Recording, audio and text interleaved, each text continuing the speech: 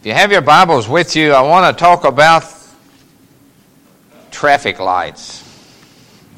Found in the book of Psalms, the 27th chapter, the 27th Psalm, actually. It's not really considered chapters, but the first verse, I'd like to share that with you this morning. And would you please stand for the reading of God's Word?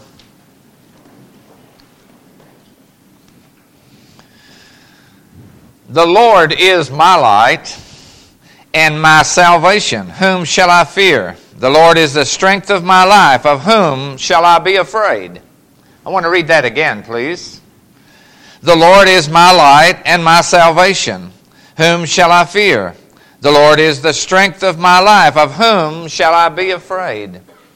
May God add His blessings to that promise to you and I today. Would you bow with us as we pray? Our Heavenly Father, Lord, we come once again today with grateful hearts for the privilege of gathering at your house, for being able to open the windows of your word, Lord, and just try to see, especially want to hear what you'd have to say. Guide us now, Lord, as we worship this morning. In your precious name we pray. Amen. You may be seated. I just love the song, I'll Be Listening.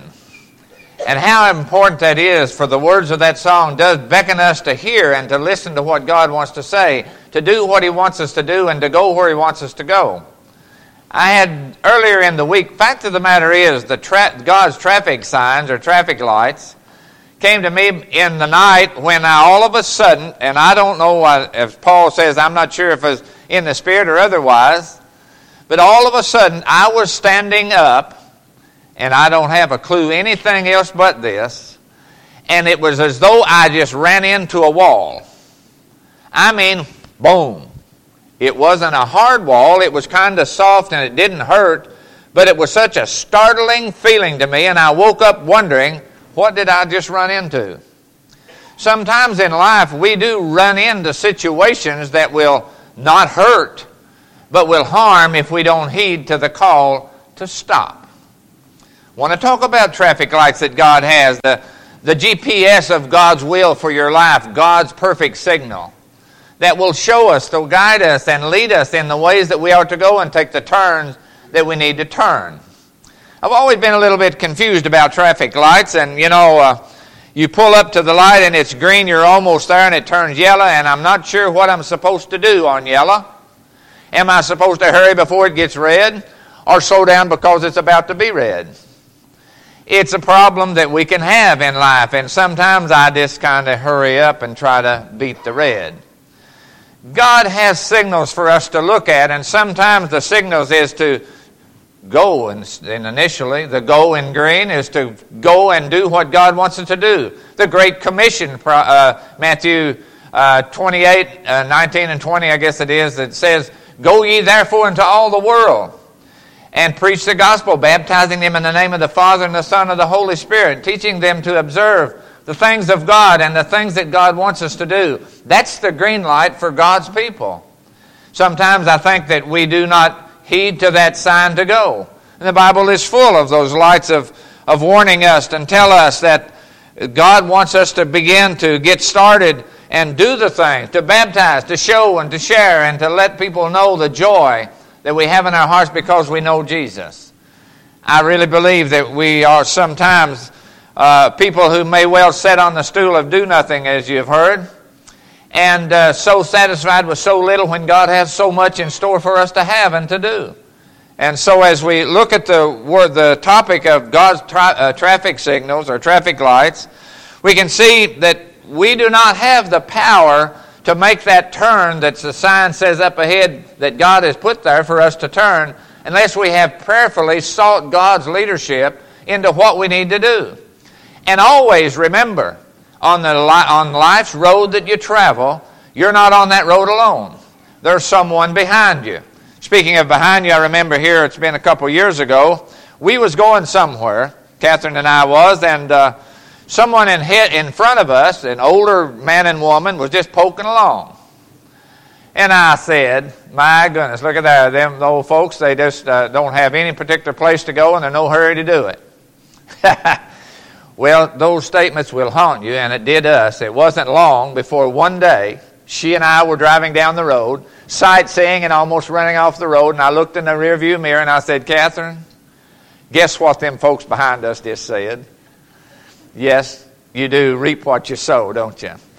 But knowing the direction is very important for us in life, and sometimes I believe that God will be there. I see signs on and I've heard Brother Eddie speak of this, God is my co-pilot. I don't want him as he is, Sharon. I don't want him to be my co-pilot. I don't want him to be my pilot. But sometimes God is a backseat driver. You know that? He says in the Scripture, this is the way, go in it, or walk ye in that. And when you turn to the right or to the left, God is always there directing. And so as we listen to what God wants to say, we do not want to ignore the lights of God's love that will show us in the right direction. And as we think about this, we know that, I remember as a young boy, we had sheep. Everybody had a dozen old ewes and a buck sheep, that seemed like in our community, and we had our share of too. And I remember how temperamental sheep were.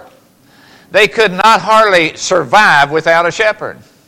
So it is with you and I as God's people. We cannot hardly survive, especially in the right directive, unless we allow God, the shepherd of the sheep of His flock, you and I as God's people, to give directions, to soothe us. And speaking of sheep, I remember so well, and it seems like it points to this Sunday morning.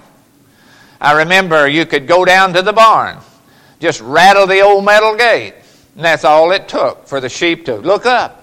And here they'd come in a line, headed to what they knew was going to be feeding time. I believe that God's people need to listen to the rattles of the gates of the church in order to be able to desire to come for feeding. And it is so important. It is so very important that we learn to, the Bible said, Jesus said in the Sermon on the Mount, blessed are those who hunger and thirst after righteousness, for they shall be filled. You have come today because you had a hunger, a desirable hunger that would cause you to want to feed on God's Word. And may God bless you as you already have through Sunday school, and we continue to do that in this time of special worship. But God gives us a promise, and He says, I'm with you always. Always, every time, every situation, no matter what. Sometimes we get in a situation on the road of life and we'll get down in a valley, and we want to be on the mountaintop. I just love mountaintop experiences, and children of God, is so fond of mountaintop experiences in the spiritual level, the spiritual highs that we can feel, even how good you feel because you have come to God's house on Sunday morning, and God bless you for that feeling. But I believe that there's never been a mountain experience that hasn't been preceded with a valley encounter. And God said, I won't only be with you on the mountaintop. I will be, but I want to be with you in the valley. And He does not promise to zap us out of that valley experience, but to get in the valley and go with us. What a promise to know that God is giving us those kind of directions. Hebrews 3:7 says, but if you hear a voice, listen and learn God's way. Sometimes we do not listen and then therefore do not learn God's way for us in life.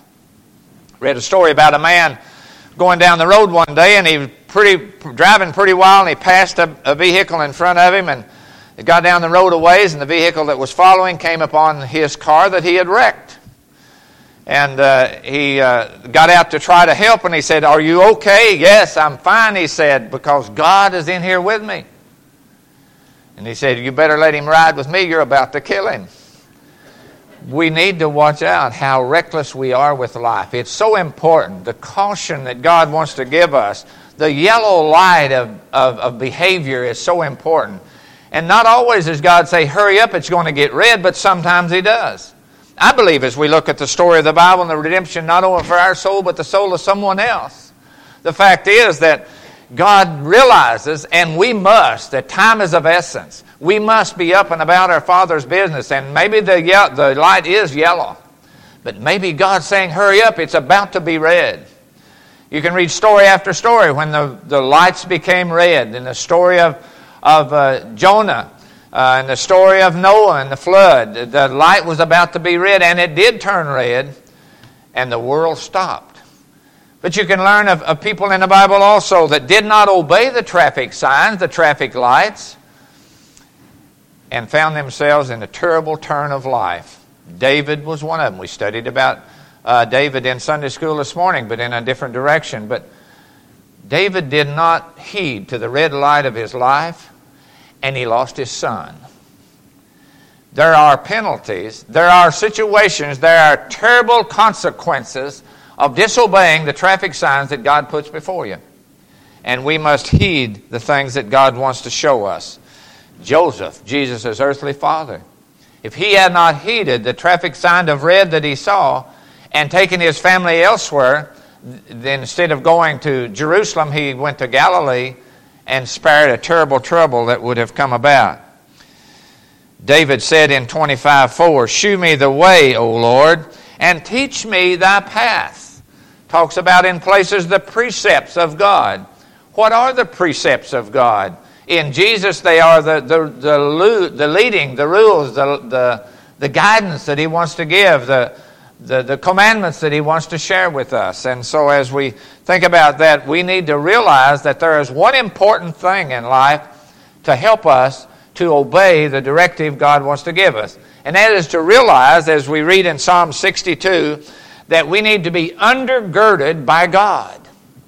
What is girded? It's tied to something. But undergirded is being carried by something. And that is the strength and the power of God that comes about by the presence of prayer in your life. You've heard me say before, but I believe preaching is perilous without the prayers of God's people. And had you not come prayerfully minded this morning, I could not have fully shared what God has on my heart. And I think it's important. I think we need to pray for one another. But as we pray and seek God's guidance, we're going to find that it is so important that we find the pastures of God's choosing along the road of life. Back to the sheep. I remember if an old ewe, whatever you call the thing, ewe, is it a ewe? I seen a ewe on the sign, but I like this. Did you all catch a note of this sign that Norman has here? 3 red lights. I, heart, love, you. Thank you. God bless you. But the old sheep, I have seen it happen. And they'll get so complacent, they'll lay down and just so relaxed, they just roll over on their back. And if by chance they do that in a low place of the ground where they're at, they can't get up. You'll have to help them up or they'll die in that situation. And I think sometimes Christian people are so satisfied with the easy way of life that they just relax and roll over and become so complacent with the things that they are and come to realize, surely I couldn't do anything about it anyway. But we can. We're the individual that God made and also made a promise. A song says it so right, "No, never alone. He promised never to leave me, never to leave me alone." And that's a wonderful promise. And I cling to that today. And I realize that God wants us to look at that. God wants us to realize that if we ignore the signals, the lights, the directive, I didn't have to have it, but had I been a stranger in this area and left my home 4 Mile out Lilac Road, if there hadn't been a sign of Highway 259 and or whatever signs to tell me to turn right, to come on through town or however I might have come, and showed me, someone went ahead of me and put up those signs. That's what God has done for you and I in life. He has gone ahead of us. And He's put up signs to give directions, signs that will show us where we need to be and what we need to do in the given times of life. So you've come to church. Sometimes we have trouble with our traveling machine. That is the car or the truck or whatever it might be. The mechanic says the oil pump's bad. Well, that's a catastrophe. That's going to cost a fortune to get that thing fixed. I believe that church is somewhat like going to the mechanic to get an adjustment. Sometimes you just have to have an inspection. Sometimes you find out there's situations a little bit off key or not right in your life, and God wants to adjust that. I love the story of Jeremiah and the potter part of the story, who talks about How that Jeremiah was called to do what God wanted him to do, but he wasn't ready. And I believe that God has an itinerary for every one of your lives today. But you may not be able to carry out that job unless, and especially since you have come today for the adjustment God may want to give you. It's all about being willing to let God adjust you for the situation that lays before you. And you will not accomplish that job unless you allow God to get you ready to do it. He will never send you, He will never call you in any direction that He doesn't want to go with you and or prepare you to go before you do. The potter's story, as Jeremiah went down to the potter's house, and he was directed by God to watch the potter rather work on the wheel, to make a pot, to make a vessel. And it was well and good. The vessel looked pretty good. But when it came off of the form or off of the whatever, it was cracked. Wasn't going to hold what it was made to hold. Sometimes we are not in the situation to hold or to do what God has for us to do because we have been collided with sin. We have problems that may have caused us not to be the fit vessel that we need to be cleaned and ready to be used. And so the potter wrought another work on the wheel, and this time it was perfect. It was okay. And Jeremiah realized, God has just got me ready for what I know He's calling me to do. And so he did, because he listened to God. He obeyed the traffic sign that directed him over to the potter's house. So was the case of Peter.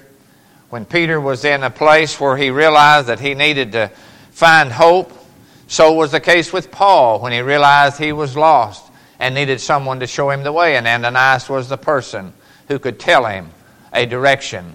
He had to follow the signs that would lead him to the street called Straight Street. And there he would find a direction that God wanted to give him through someone else. Please hear that, through someone else. God does most of the time, I kind of feel, is very direct with His children. Tells you, I heard someone say, he told somebody that God told me that He wanted you to do so and so. And the guy says, well, if God wants me to do it, I think He'll tell me Himself. But that's not always so. That's not always true, though a lot of times and most of the time maybe it is. But we realize that God there in Paul's life was going to use Ananias to show him some wonderful things that lay before him. Though uglied with trial and tribulations, Paul would become one of the greatest influences this world has ever seen because he obeyed the traffic signal, the lights of God's love, the GPS of God's direction that would lead him to the place that he could begin to share the gospel, not only through the chosen Jews, but through the world, the Gentiles, you and I this morning, because God opened the door of salvation to the created world that He had made. And not all say yes to that love. Not all realizes that God has that promise for every person that He has created. But sometimes we feel like that God is maybe not alert to our needs in our lives, but that's not so. You know, I've said often, I don't believe, or I am not trying to hold on to God. I am not trying to hold on to my Lord. I'm simply asking Him to hold on to me. You see, He's stronger than I am. And I remember walking through the fields with Daddy, trying to hold his forefinger through a stalk field in the frozen ground and trip on a stalk and fall and slip. And I didn't stay down. Daddy would help me up. But one day I realized what I needed to do. His grip was better than mine. So I stuck my hand inside Daddy's big hand. And I did stumble some more, but I never did fall because I knew Daddy's strength was sufficient. God's strength is sufficient for you. You will stumble in life. Things will come that you all but fall. But His strength will be there to lift you and to carry you, to bless you with more than you can imagine. The simple fact is, we must let God do what He wants to do in our lives. Are you letting Him do that? Are you where God wants you to be? Do you need to make a decision for the Lord? Maybe recommit your life to Jesus. Maybe say, Lord, I haven't walked as close or close enough to hear what you want to say. I want to hear it all. Maybe you need to make that commitment today. Maybe you have never been saved. Maybe Jesus is asking you to come, present yourselves to Him for salvation. Whatever the need is today, Jesus is calling you to come. Would you bow with us in prayer? Our Heavenly Father, Lord, we do thank you this morning for your love that you have given us, for your desire to direct our lives, to show us the way, to help us, Lord, to know where to turn and where not to where to go and what to say. Lord, we just thank you for that love that has carried us over the years, but that a love, Lord, that will carry us on until we see the red light of glory that will cause us just inside the gates of heaven to stop and to see what you have in store. Thank you, Lord, for the promises you give, for the life you have blessed. And we just ask you now, Lord, a blessing on every person that is gathered. And if there need to be a decision made here today, that we would be bold in the Spirit and say yes to that love that will always hold us. Thank you, Lord. In your precious name we pray. Amen.